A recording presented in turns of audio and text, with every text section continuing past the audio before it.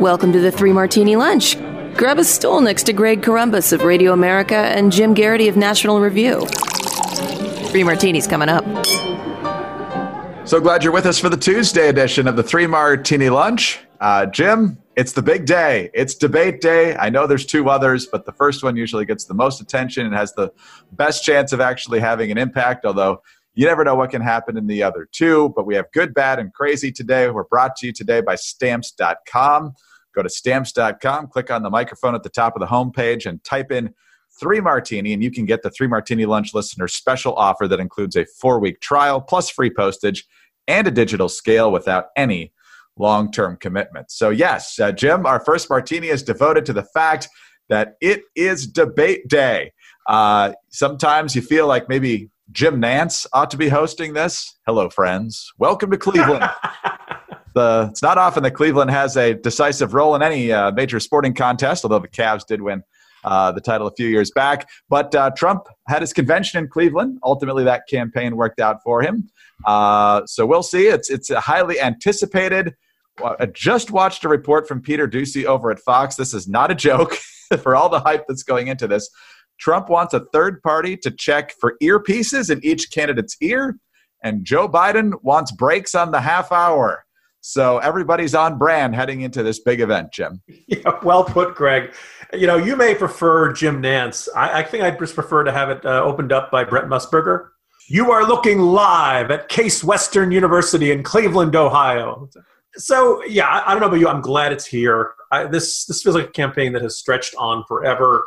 You know, I think most people knew who they were going to vote for arguably 4 years ago. That if you liked Trump then, the odds are good that you like him now. If you didn't like him then and you thought he was terrible then, you probably think he's terrible now. There weren't that many undecideds then. There weren't that many undecideds now. And, you know, we've got people, a significant number of people have already voted. I think it's more than 1 million now. Let's get this thing over with. Let's get this thing on. I don't think there are that many undecideds left, and I don't think there are that many people who either candidate would really have to fall flat on their faces for either side to say, yeah, my guy didn't win. No matter if Joe Biden remembers his name and, like, ha, ha, ha, no, really, I hope he does. His side is going to say, oh, yes, he totally mopped the floor with Donald Trump. If Donald Trump doesn't pledge to nuke blue states, his side will say he was the winner and that he did a terrific job. First of all, it's going to be interesting that usually you see a debate, but they kind of go through the motions of trying to be respectful to each other. I don't think either of these men respects the other. I don't think either of these men, have any warmth or begrudging admiration or quiet respect for each other. I think these two men absolutely loathe each other. Biden cannot believe that Trump was elected. Trump sees Biden as everything he's supposed to run against, the Washington establishment who's been there forever. And I think it's going to be a dark reboot of Grumpy Old Men tonight. I think they are going to go at it early and often. I think it'll be very interesting to see how Wallace does trying to play referee and keep them focused and keep them, it'll be interesting to see if the 6 foot distance separation is maintained, but I think everyone's kind of been itching for it. This will be the first time we've seen Biden on a debate stage since the Ides of March, back when he was debating Bernie Sanders. And for everybody who thinks Biden's going to flop tonight, he did pretty well that evening. It's the first time we've seen Trump taking on his critic face to face. Maybe you could argue some of his televised Oval Office press conferences with Schumer and Nancy Pelosi. But, you don't get to see this very often. And my suspicion is Trump will come out swinging. And I'm just kind of glad it's here. I'm glad it's here. It'll happen. We'll get to talk about it. Because otherwise it kind of feels like this campaign, like a lot of dramatic things happen in this campaign. The polls don't seem to move around very much. I think if you're the Trump campaign, you really want a knockout tonight. You really want tonight to be a game changer. And you want a lot of people who are currently comfortable voting for Joe Biden to watch him tonight and say, whoa, well, okay, I don't know if I can vote for this guy. I don't know if this guy's ready to, I don't know if this guy can handle the duties over the next 4 years. That's a big part of it. And I think that's another area where the Republicans have lived up to their moniker from the great Stan Evans, one of the figures of the conservative movement, former head of the American Conservative Union, who said there are two parties in this country. There's the evil party and the stupid party. And I'm a proud member of the stupid party. What we've been talking about a couple different times here over the past few weeks is Republicans inexplicably lowering expectations for Joe Biden to the point where you said if he doesn't fall over, doesn't drool, doesn't completely forget where he is for half an hour, he's going to be declared the winner, because we constantly see the clips perpetrated on social media, and it's hard to resist them, where Biden loses his train of thought or forgets what he's talking about. And so they talk about Joe Biden, he's never going to be able to handle the debate stage. And maybe he will flop, but when you set the expectations there, instead of saying, Joe Biden's had a lot of inconsistencies just in this campaign, let alone 50 years of time in Washington and beyond. He's been all over the map. There's the Hunter Biden stuff. He's got to answer for a lot of this stuff. Instead of raising the expectations like that, they've basically asked him to keep his saliva in his mouth, and I think he's probably going to be able to meet that threshold. Another reason I think tonight is the most important debate, in addition to being the first one, is because I think Chris Wallace will probably ask the most penetrating questions of the candidates that we're likely to get. Because the next debate, while Steve Scully's fine, will be a town hall, so he won't really be asking the questions. He might do a couple of follow-ups. And as you pointed out, Jim, that's where we'll get the decided voters who act like they're undecided, and we get the phrased questions, which make it pretty obvious how they are. And I just don't think that Kristen Welker's likely to be as direct and challenging as Chris Wallace. I could be wrong in that third debate. So we'll see about that. Here's my first prediction, though, Jim. Trump will come on stage with no mask, and Biden will come on with a mask. What do you think about that? Oh, interesting. Well, I assume that everybody would be kept a safe enough distance from each other that there wouldn't be. Now, I think what will happen, or what could, in fact, you wonder how much the Trump campaign has debated this, is does Trump go halfway across the stage and extend his hand? And the question does, so then the position is for Biden, do you look like you refuse to shake his hand, which looks like bad sportsmanship? My guess is, then Biden will turn and try to extend his elbow. And it'll be a question of which one blinks. Does Trump go with the elbow? Does Biden should go with the hand? And we could have 90 minutes of them just doing the stare down during this, elbow off / handshake. Eventually, probably Trump will shake his elbow, and we'll see how things shake out. The other thing, which if you're the Biden campaign, I think what probably should worry you tonight is that we've been, observing on our podcast how often Biden's and his campaign call an early lid. They end his days early. He's not doing a ton of events. And maybe this is all debate prep. Maybe this is him being tired. Maybe this is a deliberate strategy of, look, Trump always generates news for himself. Trump always gets himself in trouble. Why would we want to interrupt that? We're just going to keep as low a profile as possible, and we're going to let the election try to be a referendum on Trump. And look, by the measurement of most polls these days, that's working. On a debate stage, you can't do that. On a debate stage, Trump is going to challenge Biden. He's going to come directly at him. And if you haven't, I hope Biden's in fighting shape. Or at least if he's not, we're going to find out really fast. And I think that the 3 yards in a cloud of dust, don't take any risks, line up in victory formation attitude that we've seen from the Biden campaign so far.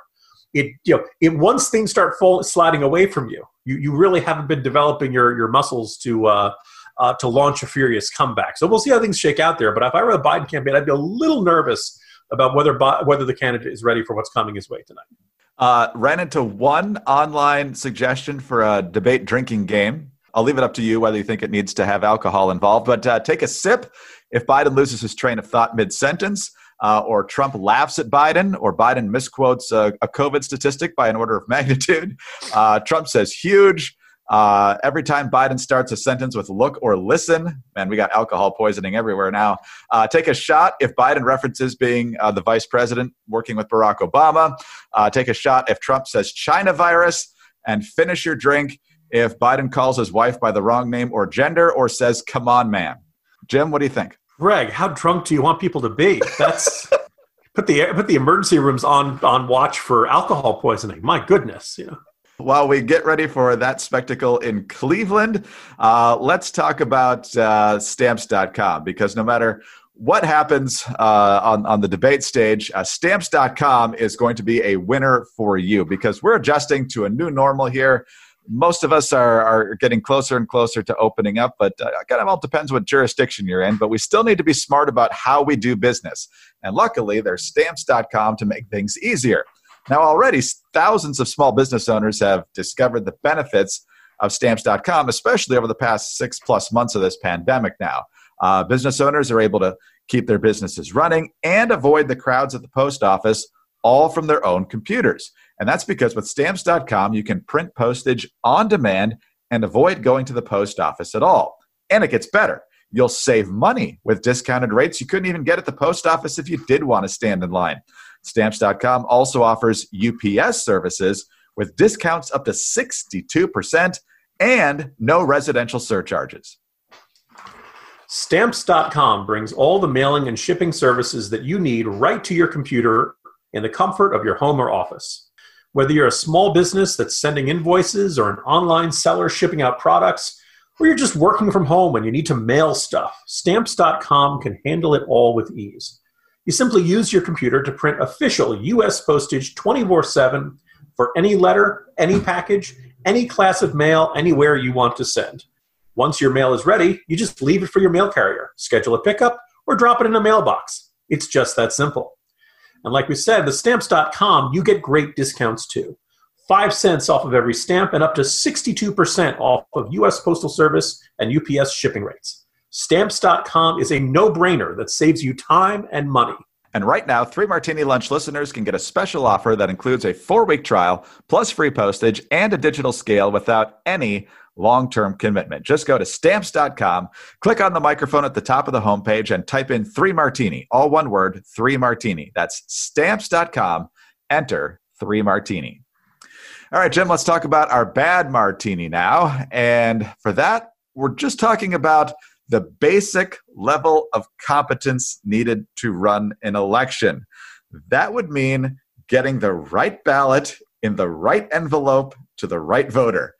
Doesn't seem to be something you would need an advanced degree to do. But we are seeing more and more reports that this very simple responsibility seems to be too much for some people to handle. Let's start, first of all, right in our own backyard here in Virginia. This is Fox 5 DC. According to several media reports, about 1,400 voters in Virginia got 2 absentee ballots mailed to them, but election officials said only 1 would be counted. Election officials in Fairfax County told the Washington Post a printer problem led employees to mistakenly mail 2 ballots to about 1,000 voters. Officials said people should destroy the second ballot. So does that mean that people got 2 envelopes or 2 ballots in the same envelope? Either way, Jim, the people that can't get that straight are really, really certain that both votes aren't going to count. We've also got a doubleheader out of New York City, first from the New York Post. Voters in New York City have received mail-in ballots for the 2020 presidential election marked for military use, despite never having served in the armed forces, causing confusion and concerns over whether the ballots can or should be used. The misprint makes it appear that the voters received an official military absentee ballot instead of a military absentee ballot, leaving several borough residents who received the documents, including 2 journalists for the New York Post, worried that their votes might not be properly tallied. City Councilman Jimmy Van Bramer says, "I believe that's just the tip of the iceberg," referring to constituents in his Sunnyside district who have reached out to him about receiving the ballots. He says it appears that everyone has gotten this particular ballot. Experts from both sides of the aisle said the typo ultimately wouldn't matter because they're still going to be counted the same way, but it still just shows lack of precision in doing this. And then, Jim, another one, this is from The Gothamist. Multiple voters in Brooklyn told The Gothamist on WNYC that they have received a mislabeled official absentee ballot envelope. Normally, the voter inserts their completed ballot into the envelope and signs the outside. But in these cases, their ballot envelopes bear the wrong name and address. So if a person signs their own name to this faulty ballot envelope, the ballot would be voided. So far, voters in Park Slope, Prospect Heights, Carroll Gardens, Crown Heights, Clinton Hill, Bushwick, Flatbush, Brooklyn Heights, and Sunset Park have already reported the issue. More than 140,000 absentee ballots have gone out across the borough. So, Jim, I know there's other stories out there about folks under investigation for more serious shenanigans, but you really expect the election officials to be able to get the blocking and tackling correct. And right now, the blocking and tackling don't look too swift. Yeah. Again, on the one hand, you recognize a country with a couple 100 million voters and 50 states that are running them, so many localities, local and county workers being what they are. They're human. They're going to make mistakes. On the other hand, each one of these undermines our faith in our democracy. I guess it's good that we're learning about them now, and there's a little bit of time to fix them. But as they pile up, we start to think, hey, are these people taking their jobs? All that's like some of these things, like we earlier in the week we talked about, last week we talked about a misprint on one of the ballots that said that did not have Mike Pence as the running mate for Donald Trump. Was it like Jeffrey Cohen or something like that? Spike Cohen of the Libertarians, yeah. There you go. Like all this bizarre. You guys do proofread these things before you print them, right? You do take a look at what's how the idea of like sending in two envelopes, two ballots in one envelope.